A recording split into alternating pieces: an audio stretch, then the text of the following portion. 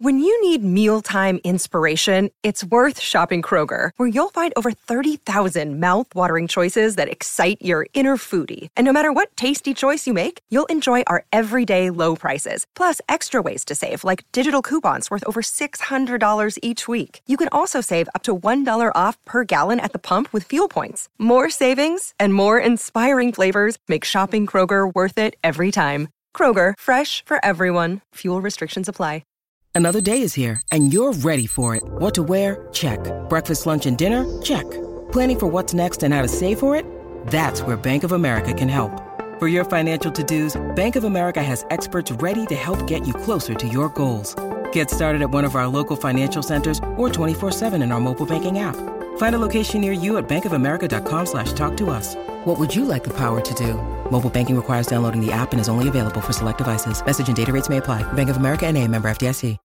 Introducing the new Starbucks Pistachio Cream Cold Brew. Silky pistachio cream cold foam tops our bold, smooth cold brew for a delicious twist on a favorite winter flavor. Make today a good day. Order ahead on the Starbucks app.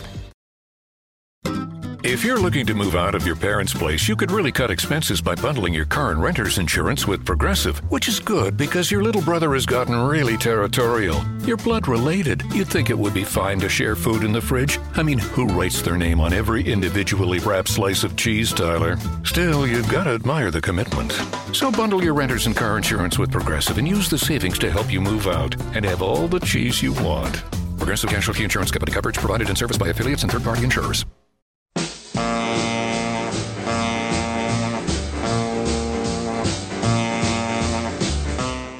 It's time to Let It Roll, the podcast about how and why popular music happens with host Nate Wilcox. Be sure and subscribe to the Let It Roll podcast on iTunes, SoundCloud, or Podomatic, and check out our website at letitrollpodcast.com. This week, Nate is joined by author Elijah Wald for a discussion of his book, How the Beatles Destroyed Rock and Roll. In this episode, Elijah elaborates on the claim of his title and makes his best case for the role of the Beatles, as well as other leading musicians of their generation like Bob Dylan and the Beach Boys, inadvertently ending the process of synthesis and cross-pollination that led to the evolution of rock and roll. Pop in those earbuds and enjoy. Welcome to the Let It Roll podcast. This is your host, Nate Wilcox, and our guest today is Elijah Wald, the author of How the Beatles Destroyed Rock and Roll. Welcome, Elijah. Thank you very much for having me.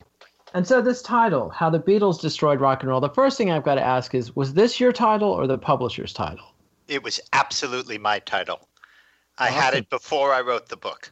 So this is totally, how much of this is trolling? I mean, because I think you back up this All argument of it. very well. And what was the response? How much has the response been? I mean, how many people have gotten past the title and engaged with your actual argument? Oh, lots and lots of people got past the title, and lots of people didn't. I mean, if you go up and look at my book on Amazon, you will find, I think all of the one-star reviews are from people who didn't read the book. They just read the title. And I brought that on myself with that title.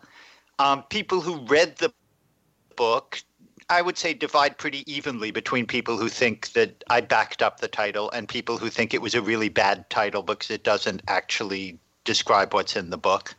I'd say that's about 50-50. But I would argue even a lot of the people who think it's a bad title that doesn't match the book wouldn't have picked up the book if it hadn't had that title. Yeah, and I had read Escaping the Delta and then just found How the Beatles Destroyed Rock and Roll sort of randomly. And for me, it was just a really enjoyable book. And again, like Escaping the Delta, a paradigm changer, because it changed completely how I thought about what is essentially the thesis is how American music evolved over the last century. Yeah. But in the course of this, I want to read your thesis statement. In other words, rather than being a high point of rock, the Beatles destroyed rock and roll, turning it from a vibrant black or integrated dance music into a vehicle for white pap and pretension. So defend that one. Actually, that's not my thesis point. That's the way that is introduced in the book is that has always been an extreme position that some people took. I don't say that's my argument. I do say that's an argument that some people make, and that people who write about the Beatles usually are not even aware anyone is saying that, much less think it themselves. No, I mean, I like the Beatles. I particularly like the early Beatles. I do think I Want to Hold Your Hand, if I had to pick one record, that's my favorite. But Strawberry Fields is a great record, too. I'm not attacking the Beatles. And so what is your thesis? If I have to sum up that book in one sentence, the sentence is the problem with pop music history, as it is usually written, is that pop music is what teenage girls like to dance to, and its history has almost all been written by guys who had no dates in high school, so they hate popular music. This is very true, and I think that your book was an influence on a generational shift in pop criticism, where now there's this sort of positivism, I believe is what they tend to call it, where Poptimism. Poptimism, exactly. And do you feel like I should just say, that book was very much in tune with the zeitgeist. I did not start the Poptimist thing. I mean, Carl Wilson had already written his book on Celine Dion, which was very influential. I think for a lot of people, much more influential than mine, partly because it's a much shorter book. No, there were already people going there. I just went deeper into the history and took it further back. And really, to me, opened up a whole new world of artists to consider and listen to and think about, when we're trying to put together the history of the 20th century in music. And I think an alternate title of this book could have been Paul Whiteman Was the King of Jazz. Yeah, that wouldn't have sold a lot of books. No, maybe in 1935. But so tell us a little bit about Paul Whiteman and how he's analogous to the Beatles in some way. Yeah, that was sort of, for me, that was sort of the central analogy of the book. That if you had asked the average white person in the United States or in England in 1925 or 1930 even, what is jazz? They would have described it as what Paul Whiteman did. And if you'd asked who's the biggest star in jazz, they would have said Paul Whiteman. And if you had asked who's the most innovative, who's the most experimental, the most, who's making the most artistic jazz, they would have said Paul Whiteman. He was like the Beatles. He simply defined what mainstream jazz was, and also defined what highbrow jazz was with Rhapsody in Blue, which I, in the book, suggest is sort of the 20s version of Sgt. Pepper. I mean, it's what makes everybody go, and when I say everybody now, I mean middle-class intellectual white people, go, oh, that isn't just stupid teenage music. This can be serious art. And what happened that's interesting to me is that the way the history got written was that jazz remained the name for both the white and the black music. And so we talk about Paul Whiteman in the same category as Louis Armstrong and in the same category as Count Basie. And as music kept moving forward, black music became more and more and more prominent. And after a while, Whiteman just sounded sort of pale and dull next to the Louis Armstrong Hot Five or the Count Basie Orchestra.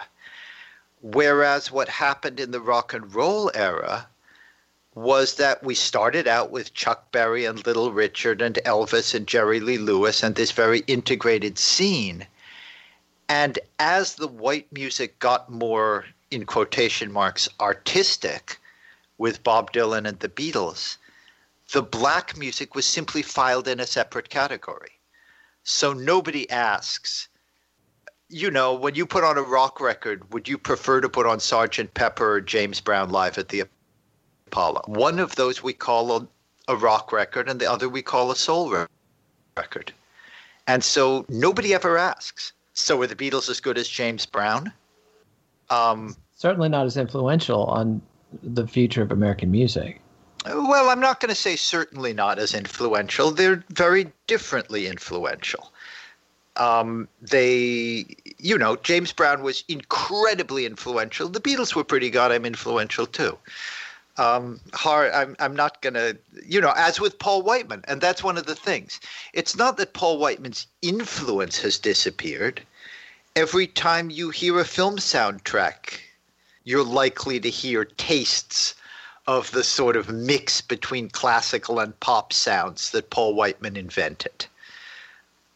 But let's tell people a little bit more about Paul Whiteman, because I think to people of my generation, a lot of people listen, you might, if you know anything about Paul Whiteman, you know three things. One, he was called the King of Jazz, and he wasn't.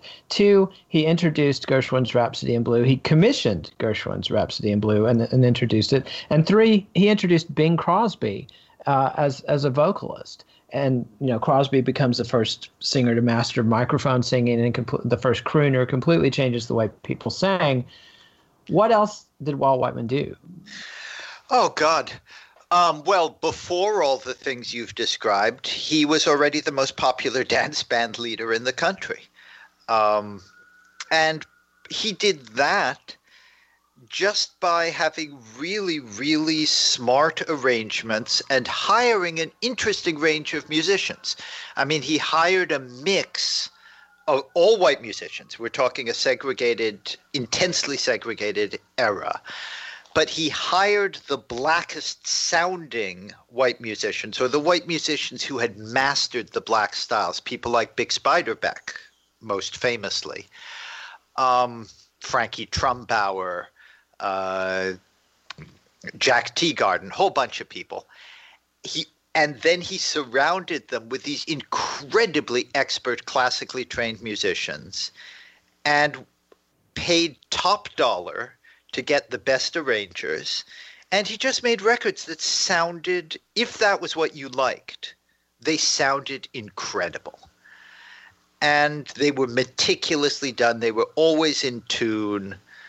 He was very, very, he sort of took the world of mainstream pop music and combined it with this wild sound of jazz. And again, that's like what the Beatles did. You take Little Richard and put it together with a producer like George Martin, who makes sure everything is in tune and everything is smooth and everything is well recorded, and then you add string players to it. And that's roughly what Whiteman did with jazz. Yeah, you describe both of them as, rather than innovators, as sort of rearguard actions for an older music. Can you explain that? Well, they were both of those things. In terms of what was if you think of the progress of American music, in terms of ragtime goes to jazz, goes to swing, goes to R&B, goes to rock and roll, goes to soul, goes to disco, goes to hip hop, what you're talking about is what's happening in black dance music. And in those terms, both Paul Whiteman and the Beatles were 10 years behind the times. The black dance bands had already gotten ahead of that. But in terms of taking that music and bringing it to an audience that wanted something more, in quotation marks, sophisticated, they also were doing something new and were innovators. So they're sort of doing both those things, and that makes them incredibly popular because the kids like them because they've got a version of the current kids' sound. But the kids' parents, who hate the noisy teenage stuff, go, actually, this stuff sounds pretty good, because it also reminds them of older sounds. Yeah, and you talk about that, how when music when there's a new style of music, not only are new innovations added, new qualities are added to the music that people hadn't appreciated in previous musics, but qualities that had been appreciated in older musics are lost. And that's a big part of why older fans, and it happens with every generation, this stuff's crap. The stuff I listened to is good because it had this quality or that quality.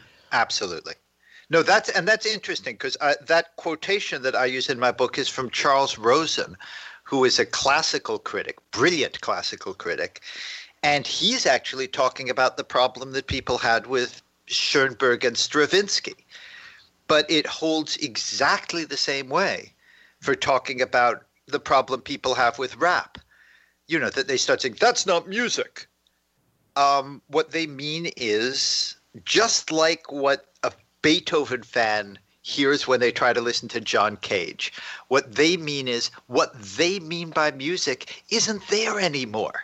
And it's much, much easier to accept a new sound being added to what you already like than a new sound that doesn't include what you already like not having any melody. Yeah, or not having complicated harmonic changes, which is musically where the Beatles are different from their contemporaries like Dylan or the Stones, who were pretty much three-chord wonders. The Beatles had this rich harmonic vocabulary that fans of Gershwin and other, Tin Pan Alley composers could appreciate. Absolutely. And so I want to get back to sort of more the overall arc of the book. I mean, obviously the hook is the Beatles, and I think a big chunk of the argument is about Paul Whiteman, but in a lot of ways the book is a survey of 20th century music, and you argue that technology drove a lot of those changes. Yeah, really the two things that I put centrally in that book, and that I feel like it's kind of my contribution, is I put the changing technologies at the center, and I put dance styles at the center. I mean, people sometimes ask me, why don't you have, your book doesn't even talk about Broadway show tunes. Yeah, that's right. It really is a history of pop music in terms of largely dance music and the charts, what people are buying, what's happening out there. In pop terms, and a lot of that is about live music, then you get records, then you get radio, then you get jukeboxes, then you get long playing records, then you get television. And each of those things fundamentally changes not only that you now have that, but it also changes people's relationship to the previous technology. So when television comes in, it's not only that you can now see stuff on television, it's also that it destroys national radio, and radio becomes local, and all sorts of music that never really got a lot of radio play before suddenly is on the radio. And that's a huge part of what happens with rock and roll, is that suddenly local radio stations are competing with television by playing you music you can't see on television. Yeah, and that's one thing that becomes clear when you read your history of music, is that when the music technology is stable, the powers that be, the corporations and others, sort of have a handle on, here's what we want to present to people, and here's a format that succeeds. But when these formats are broken down and things are unstable, that's when the music gets great and things get exciting, because there's this chance element and uncontrolled from the top. I'm not going to say that's when the music gets great, but that's when weird, unexpected things happen. Yeah, bursts of innovation and excitement. Yeah. And I want to get to one fundamental shift that you point out. I mean, there's been a lot of lamentation about what digital music has done to music as a career, made it much, much harder to make a living selling albums. But right in your first chapter, you talk about that the most fundamental shift was from, let's see, of all the ways in which music changed over the course of the 20th century, the most fundamental was the shift from being something people played to something they consumed, and from being part of a larger experience to being a thing that is often heard alone and out of any set context. And that's literally, it's an obvious point, but it had never occurred to me before that, in 1890, if you wanted to hear music by yourself, well, I guess by then you had the phonograph, but in 1790, you had to have a group of people there to play for you.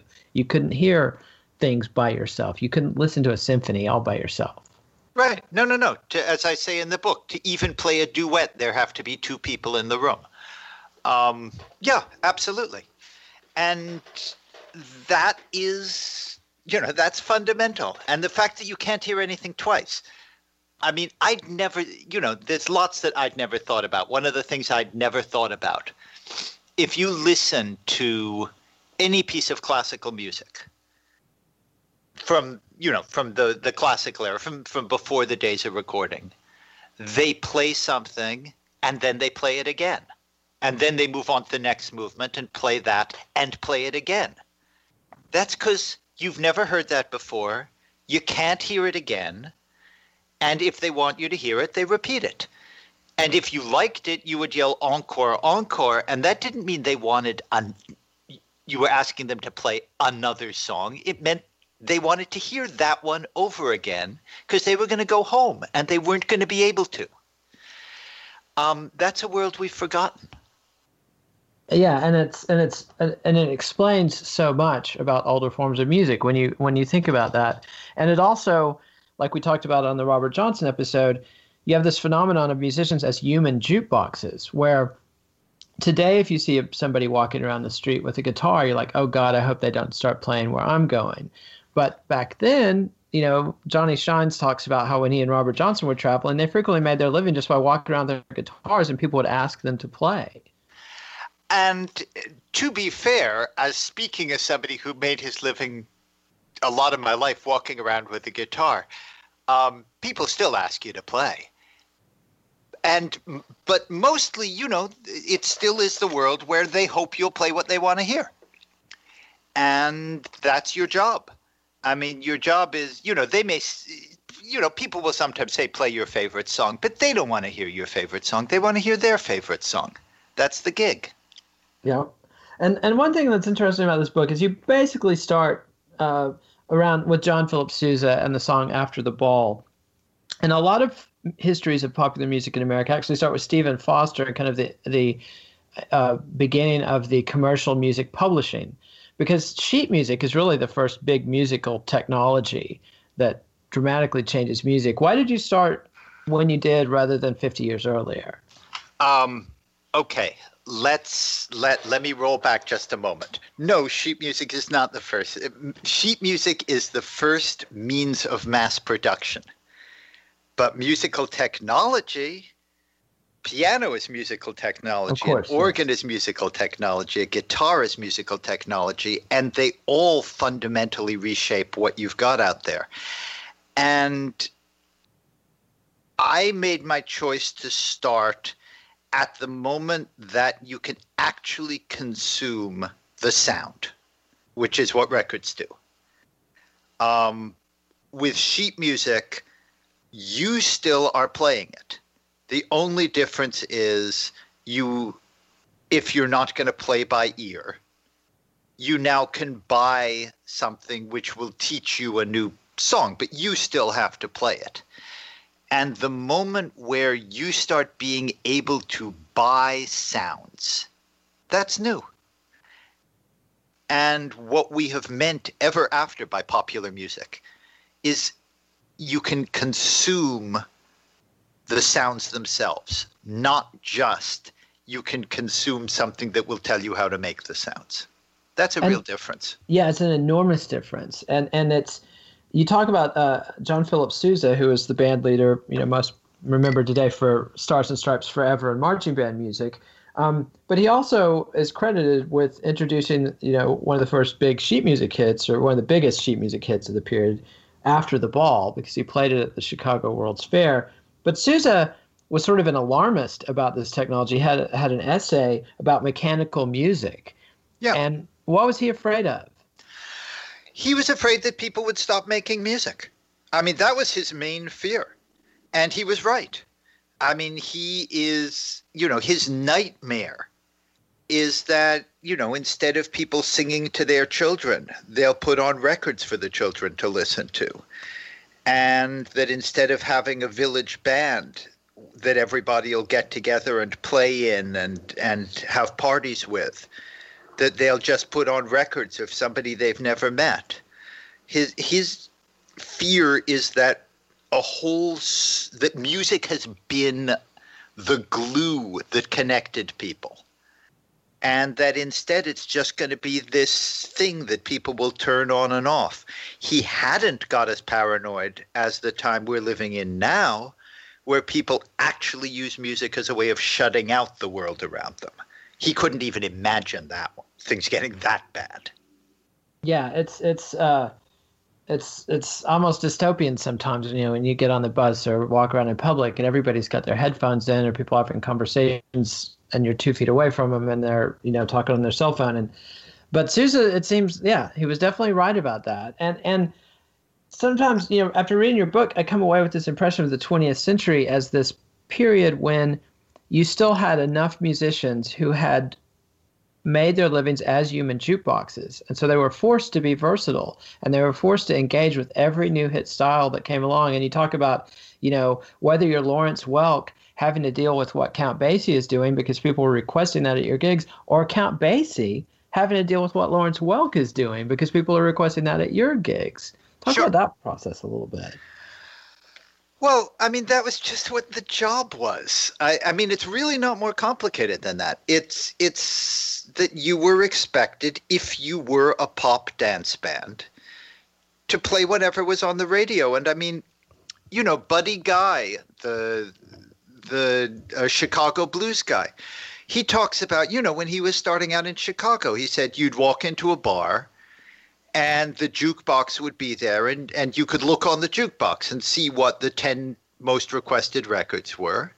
And that's what people wanted to hear. They wanted you to get on stage and play the top 10 records on the jukebox. And, that's just what a dance band was. It was a band that could play you the current hits. And not just dance bands. It's what a cocktail lounge pianist was. It's what any professional musician pretty much was. They were exceptions. If you were a polka band, you weren't expected to know all the current hits, but you would have some of those in your repertoire. If you were a Mexican norteño band, you were still expected to be able to play In the Mood. And those two genres you talk about are actually very closely related. Norteño, to me, the polka tradition survives through the Latin culture, the Mexican culture that's kept the accordions, that's kept the oompa beat going.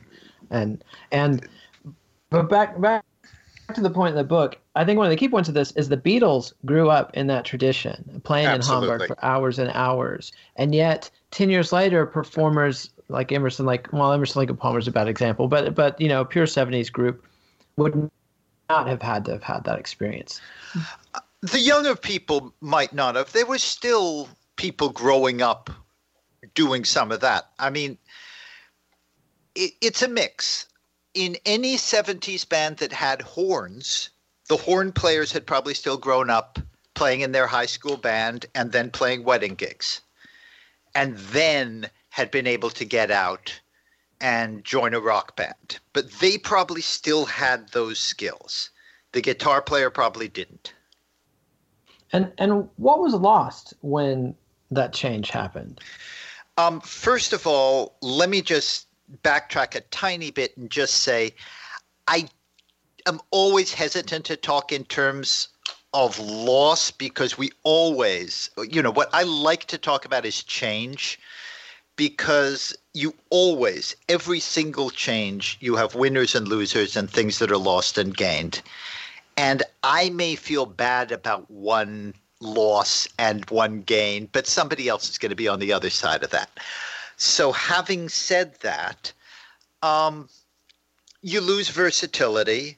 You lose simply the fact that people have these extra skills that they may not even like, but they can access them when they need them, and that's going to affect what else they do.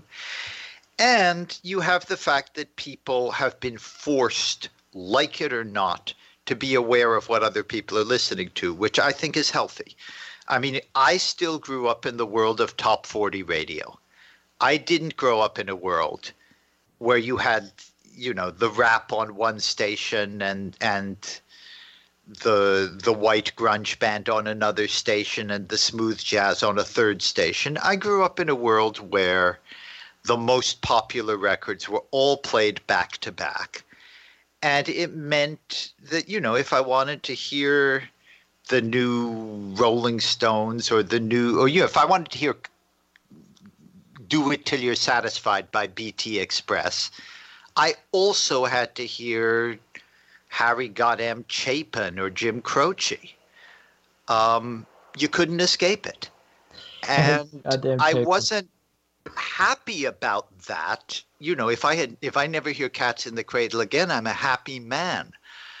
But I knew what everybody who was listening to popular music was listening to, and that's not true anymore. Nowadays, people can be in their bubble. And with music, as with politics, as with all sorts of other things, I think we're getting more and more isolated from one another. And I personally don't think that's a good thing. And I want to go beyond the book while I've got you here, because the book was published about, 9 years ago. And since then, we've seen another shift from music that you consume and own to music that you rent. You see the heads of the various musical publishers unions and stuff talking about now that we've moved to a service model of music. And to me, this is the biggest change in music technology since we shifted from sheet music, when you played the music yourself, to records when you consume someone else's performance. Now we're shifting from owner consumers to renter consumers. That's an interesting one. I think that you, to some extent, are not describing the reality, because you, like me, are a music nerd, and you bought music. But most people listen to the radio. And in what you're calling renting, I mean, the stream, you can control your stream. You can curate your stream. You can have more of an individual stream now. But streaming music is what most people have done since 1925. The number of people who mostly listen to stuff they've chosen, bought, it's always been a minority. Even during the big CD boom of the 90s? I think so. Huh. I think my guess is if you ask people who are, quote, into music, they were buying music. But most people, they listened to the radio in their car and they turned on the television when they got home. Yep.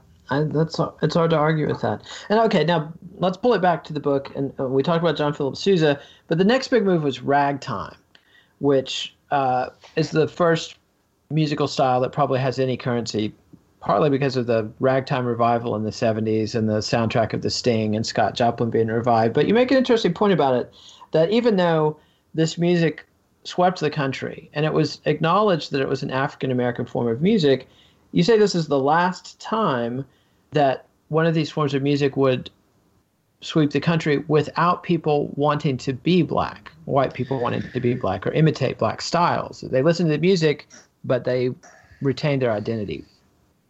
Yeah, that's an interesting thing that happened. And that's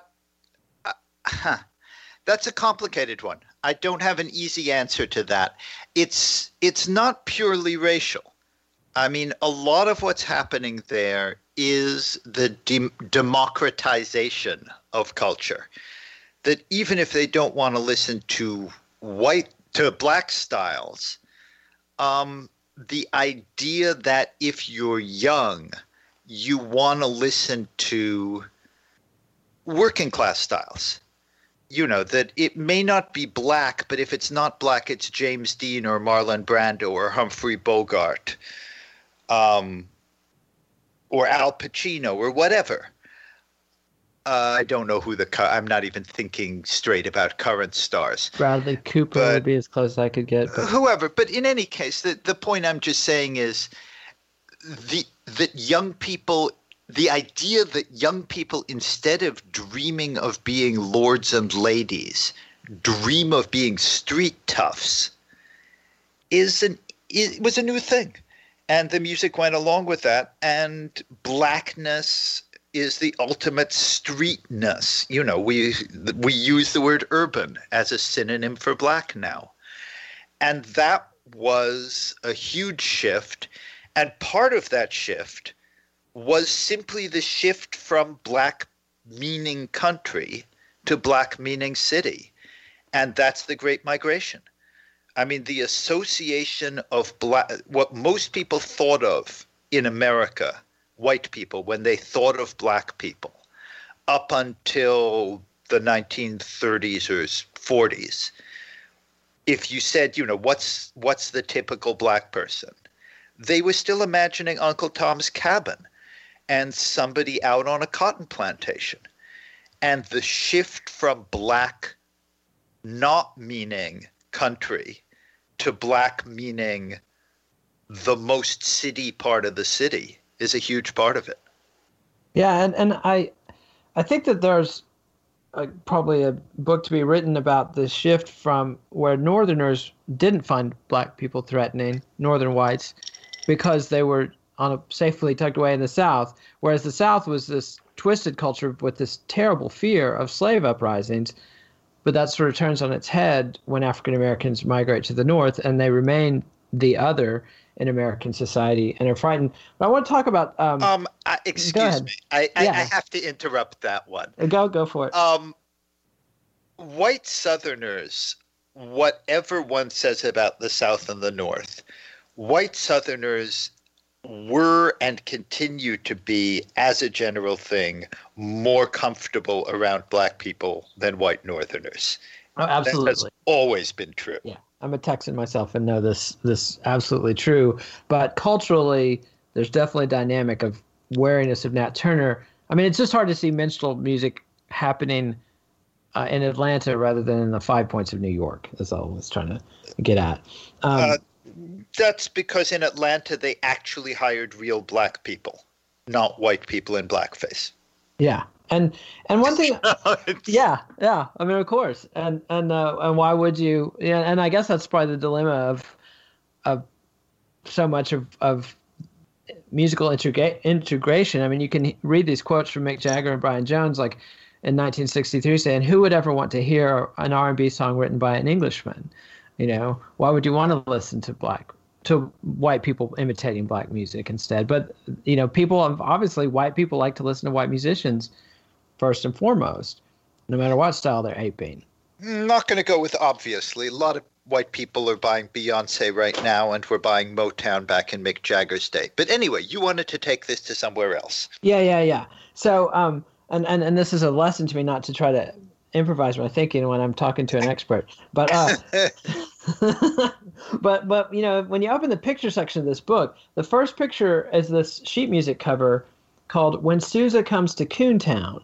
Yeah. And it's filled with what to our eyes are just hideously offensive racial caricatures. And the title of the song is as a slur. And then, but in the corner of the poster, it says "Sung with Great Success" by Williams and Walker, who are these handsome, very well-dressed African-American men. And it's interesting to me that these are already urban, sophisticated African-Americans, and they're popular enough that the sheet music producer wants to be linked with them, and yet is totally comfortable with this insanely racist iconography. What was going on there, and is this music still worth listening to? I mean, is it so polluted by the racism of the time that we should be ignoring it, or should it be celebrated as part of our musical heritage? Okay, let's take those. Those are two very different questions. What's happening is that selling to white people is where the money is. Then, now, and tomorrow. And plenty of black musicians have tried to as we say, cross over and sell to the white market. And Williams and Walker were very prominent in that. And at the same time, were very prominent in trying to get away from the most obvious stereotypes.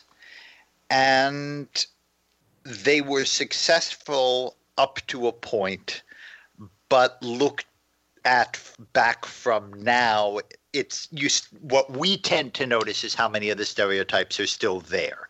What people noticed in their time was the idea of when Sousa comes to Coontown is actually kind of funny. It's not just way down upon the Swanee River. We're already dealing with an urban black audience getting the hottest white band of that time to play for them. So it's getting away from a stereotype. But yes, you look at that cartoon on the cover, and to us, what we see is that the stereotype is there. And that's why I wanted that there, because it's such a complicated image. It has all these different things in it. Yeah, go ahead. Go ahead. No, go ahead, because I've already forgotten what the second half of the question all right. Yeah, I mean, somebody like Bert Williams really fascinates me. His partner Walker passed away fairly young, but Williams went on to have quite a career and was, in a lot of ways the first African-American entertainment superstar in American history. And yet this is a guy who performed in blackface, which is so just hard to fathom from our vantage point today, that a black man would actually paint up in blackface to be popular. And yet... okay, stop. Yeah, go ahead. All right. I realize that this question is an oversimplification, but I always like to throw it out there. What color makeup should a black clown wear? Exactly. A white clown puts on white face. What color makeup should a black clown wear? Should they pretend they're not black and put on white face? And the answer is the whole question has been contaminated by racism. But for a clown to put on makeup is not something unique to black clowns. An excellent point, and just so much to unpack. And the other irony that I got from this is that the song "All Coons Look Alike to Me," which when I first heard that title, I mean, it sounds like something the Ku Klux Klan would have commissioned, was actually written by a black man. It was written by a black man who regretted it ever after, because people did hear that title as explicitly racist. I mean, the lyric was the girlfriend basically saying, all men are the same to me. You can't, I don't give a damn about you. You're nothing special. But it was phrased in racial terms, and he regretted it ever after. And the irony of that is he was cleaning up the original title because he first heard it in a whorehouse as "All Pimps Look Alike to Me." That's one of the sad ironies. That yes, all pimps look alike to me. History would remember him much more kindly. But it would never have been released. But it would never have been released. So that's where life gets complicated. Yep. So I want to move on to one other pairing in the photo section in the middle of the book. James Reese Europe, the band leader, on the page next to Irene and Vernon Castle, the white dance leaders, dance teachers and popularizers. Explain their relationship and the dynamic and how the two of them play together. Sure. That's a little complicated because most people can't imagine the fact that until the teens, nobody went dancing. I mean, you want to go dancing tonight? That was a sentence that made no sense. Dances were private affairs, and you could go to a dance. There's a dance tonight at the so-and-sos are giving a dance, or there's a dance tonight at the Polish American Club. But there was no such thing as a dance hall where you just went to dance.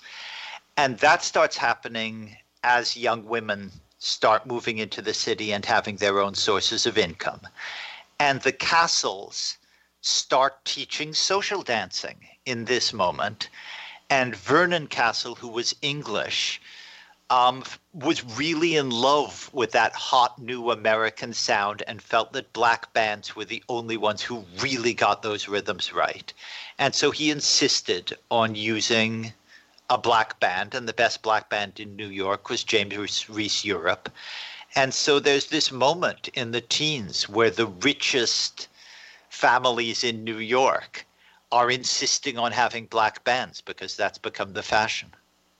And it's reading your books, the granularity and the nuance just always emerges. Things are always much more complicated than we tend to simplify. And you even talk about in the Escaping the Delta that there's a point when music becomes segregated, and that before a certain point, really before the commercial record industry comes along, music hadn't been so segregated. No, and that's one thing that changing technologies kept shifting. I mean, even in the 1950s, you have this moment still where the records are arriving in blank sleeves and people don't know whether the singer is white or black. So that Charlie Pride can have 3 country hits before anybody who might not want to hear a black singer ever thinks about the fact that this country singer might be black. And at the same way, other way round, Elvis Presley's getting on R&B stations where it isn't yet occurring to them that this guy might be white. Or Buddy Holly playing at the Apollo and the audience gasping because they'd heard his records and couldn't believe. And when you hear Buddy Holly now, you're like, how could people think this was black? But, at the time, it definitely seemed that way. And then flipping through, I want to talk about another figure that was enormously influential and popular at the time, but that is really forgotten. Mitch Miller of Columbia Records. And you talk a lot about the guy basically invented the modern recording process, the produced record. Yes, absolutely. And I should say, to the extent that he ever became famous, he was famous for these dopey records that nobody cares about anymore and that nobody much cared about then. His important work was behind the scenes as a producer. And he had this brilliant idea that records were not just, I guess the word is records. It was not just the record of a live performance. It was not just, I like this band and I'd like to take a copy of it home with me, so I'll take home a record of it. That records could exist independently of anything that could ever be performed live. And that was a weird new idea. But when he had it, it meant it was exactly like what happened to movies as compared to plays. It was this realization, if you're not just filming a play, then you can do anything. And that's what he began doing. He began taking a song from here, getting a singer from somewhere else, putting together a group of musicians who didn't know each other, had never played together, and sounded maybe weird and quirky and interesting together, like a harpsichord plus a saxophone plus a steel guitar plus a swing rhythm section. And then you put a singer on top of that. And these records just sounded like nothing anybody had heard. And of course, that's how anybody makes a pop record by the 1960s and 70s. But he invented that idea around 1950, and it simply changes what we mean by and a record. Also would include things like the sound of a whip cracking, right, sound effects, anything.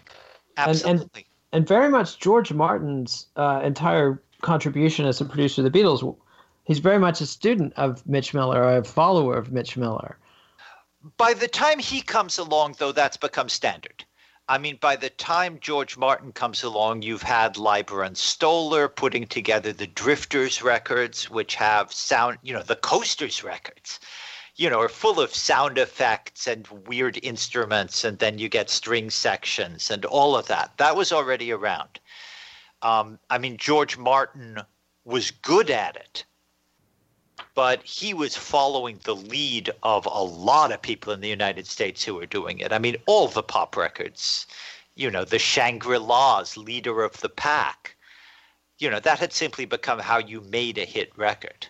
Yeah, and so it's probably better to say without Mitch Miller, you would have no George Martin rather than that Martin was an acolyte. But still, the guy, and I think the guy, I was first introduced to him as sort of a villain, as an enemy of rock and roll, reading people like Dave Marsh growing up.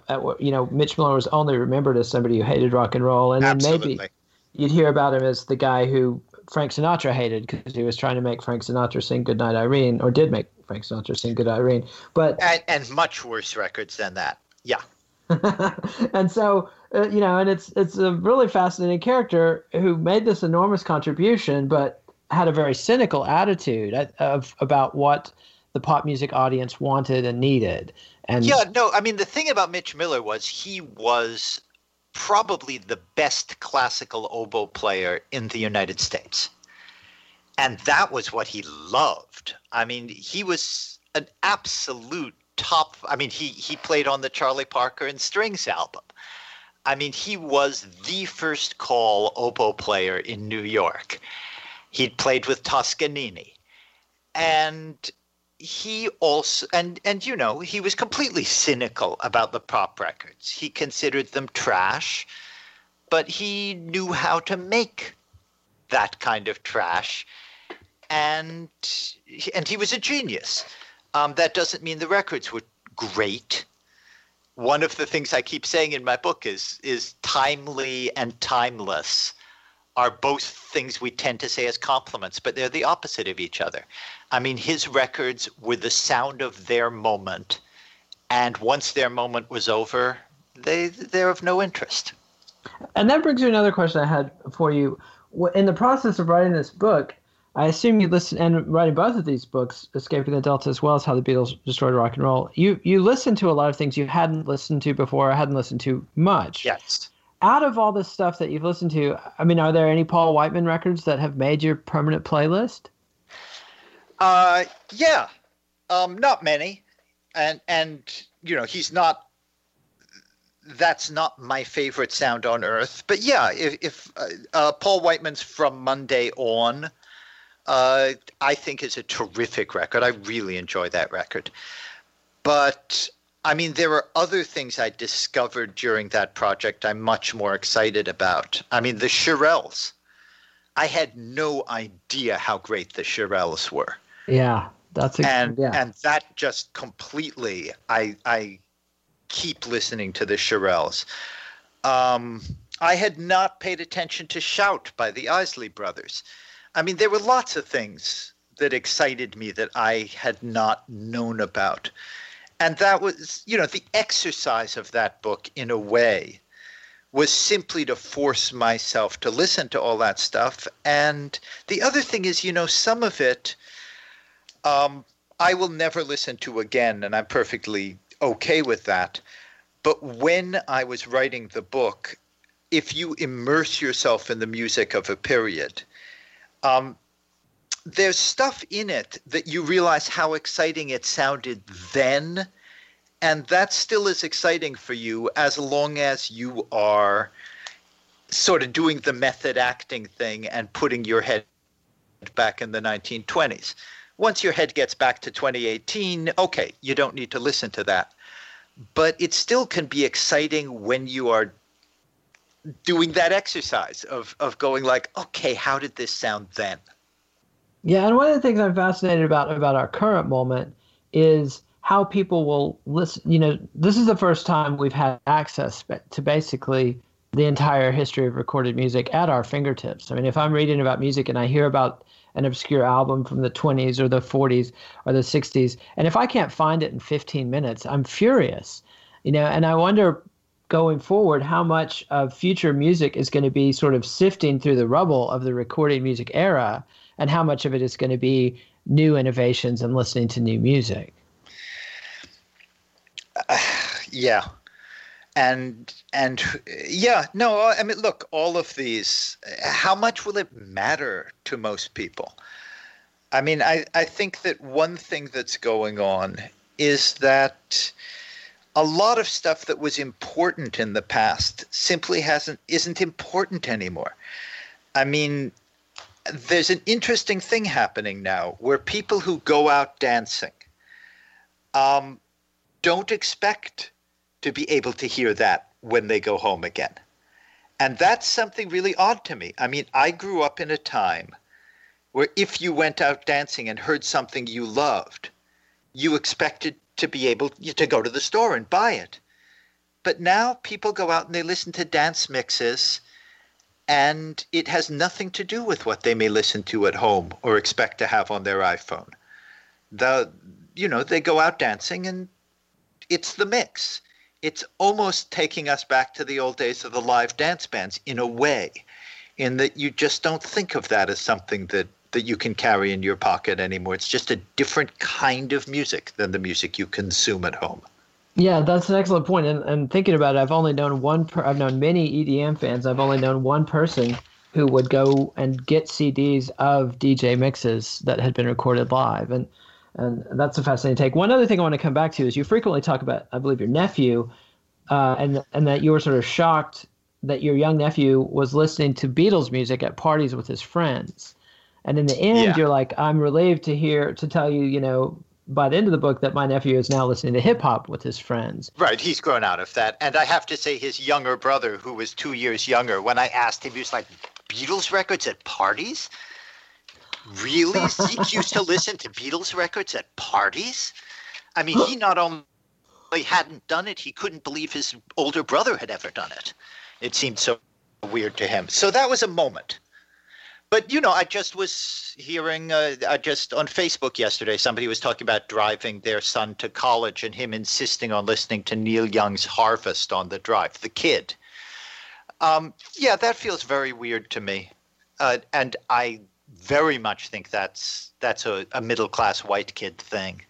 Yeah, I got back and forth as to whether or not that's a generational shift that we'll see again. Because I could sort of argue that Irving Berlin, who wrote hit songs in every decade from the teens to the 40s, is sort of analogous to Paul McCartney, who comes along at the early part of the next era and is still selling out concerts and a constant, very well-known celebrity today in 2018. Is there going to be a generational shift like there was in the 60s when the boomers came along and just didn't want to know about Irving Berlin or anybody from the past? Do you think we have another revisionist generation coming up ahead of us that's going to say no more Beatles ever again? Well, two answers to that. First of all, what do you think punk rock was? Well, an attempt, but it didn't succeed. Well, none of these attempts succeed if what you mean is that the old people stop listening to it.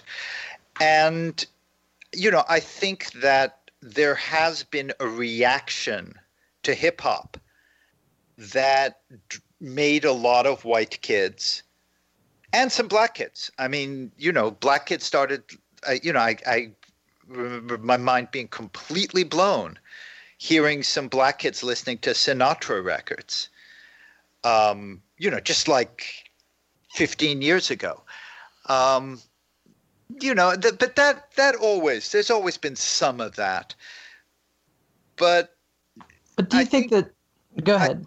What I was going to say is I don't think we are ever going to have a mass zeitgeist like we had in the 60s or in the 20s again in terms of music, because everybody now can just listen to whatever they want on their telephone.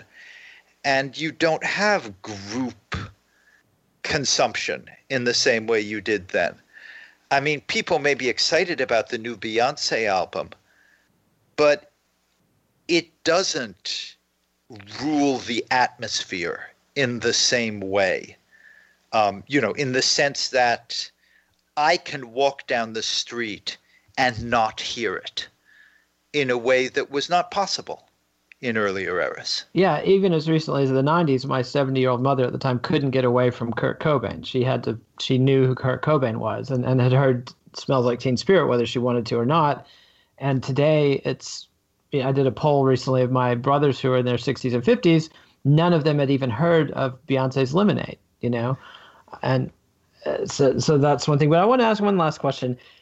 Hip hop, really, I mean, it emerged in the late 70s, peaks, as a form, evolves rapidly in the late 80s, early 90s. There isn't a clear successor to that. Do you think this process of musical formal evolution that we saw throughout the 20th century, is that over?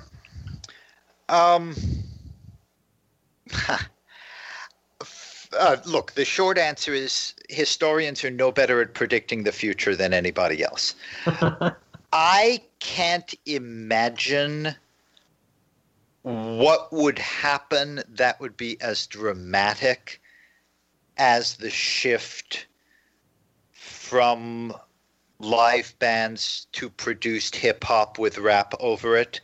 I mean, I just can't imagine what you could come up with that would sound as unlike anything of all the things we've heard as Sugar Hill Gang sounded unlike anything we'd ever heard when it came out in whatever that was, 79, 78.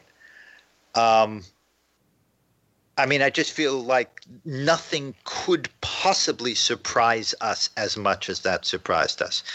But that's just another way of saying, if they find it, it'll surprise us. Yeah, there might be some kid in China right now growing up playing classical music, but I don't listening see to it. hip hop or But yeah, it's hard. No, I mean, I think by now we've been bombarded by such a range of sounds that it's very hard to come up with something that sounds 100% new. And if you did, it would be impossible to make it permeate the world the way a record could still permeate the world in 1978. Excellent point. And we'll wrap up there. Thanks so much for joining us, and hopefully we can have you on the show again sometime. That was Elijah Wald, the author of How the Beatles Destroyed Rock and Roll. Thank you. Thanks for listening. Next week, author Adam Caress joins Nate to discuss his book, The Day Alternative Music Died, the struggle between art and money for the soul of rock. Be sure and subscribe to the Let It Roll podcast on iTunes, SoundCloud, or Podomatic, and check out our website at letitrollpodcast.com.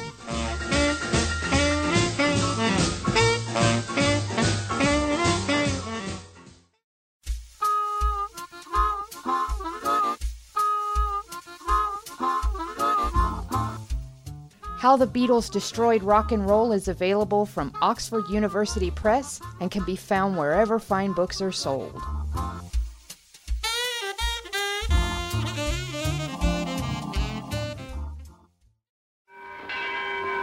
You still have time for a tempting snack. Are you sick and tired of movie review shows that are just missing something? Do you need more history? Do you need more laughs? Do you need more meandering, insane ramblings than most movie shows provide? Well, then I've got the show for you, Real Rock, with me, the rock and roll Reverend Andy King. On Real Rock, we look to dissect rock and roll movies from not only a historical view, but also through a critical and oftentimes personal view. Every episode of Real Rock is a little different, with occasional parodies, sometimes special guests, and a lot of unhinged rants. So pass the popcorn, pass the vape, and hit the lights. We're going to the movies. Listen to Real Rock wherever you catch your pods.